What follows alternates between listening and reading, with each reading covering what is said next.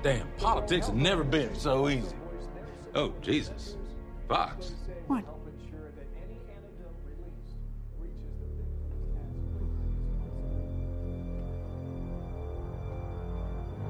Oh, God.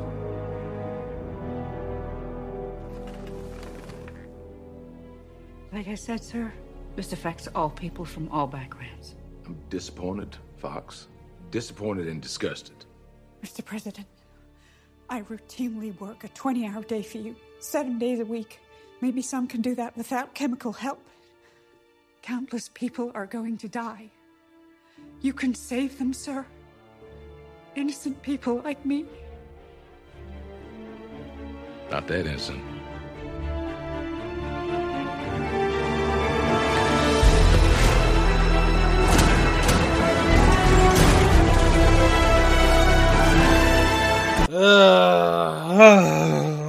This is triggering. All right, so we're in this minute 97, where the president starts off by saying, politics was never so easy. And, of course, he's just being a backstabbing piece of shit.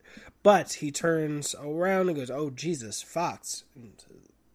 Showing that she has the blue veins, which match quite nicely with her eye color. But I want to shout out, first of all, the amazing shot at around 13 seconds where she sees herself in the mirror. I gotta imagine, I can't be sure, but I have to imagine with how centered the shot is on the mirror that this is a fake set right on the other side of the wall. Just a 5-foot thing where they have a bit of the set match the other side so that they can get a faked perspective and fake her POV with the camera. The only thing that I'm curious about is that little border of the mirror, which they do very nicely, very well, to get it show a reflection, which you can't really trick this by doing an angle and having the camera and the person on the same side. So I'm very curious how they pulled that one off. But then when we cut to the wider shot, her face is still centered in that mirror, which does not make sense. That if she was looking directly into the mirror, we wouldn't get this angle later, but it's filmmaking. Let's not beat a dead horse about this. And she says, you regularly have me work a 20-hour shift 7 days a week. Some people can do that without chemical help, but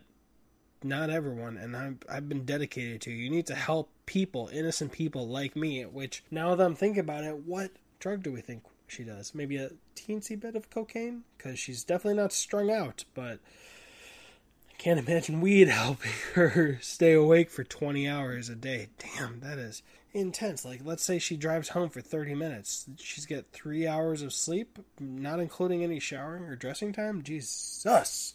But, of course, he goes with the, no, not that innocent.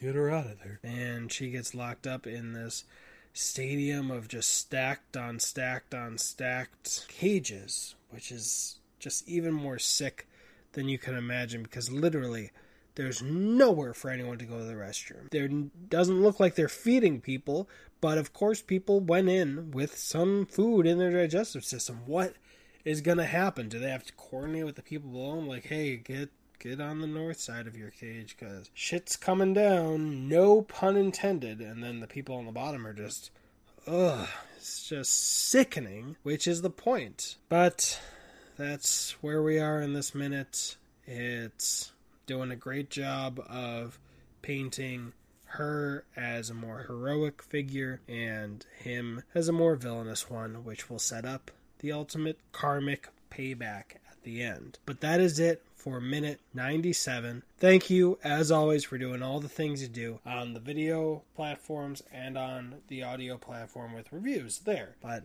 let's just keep going. I'm trying to keep that call to action very tight so I don't waste your time. But let's keep going and check out the other podcasts in the links. You might like some.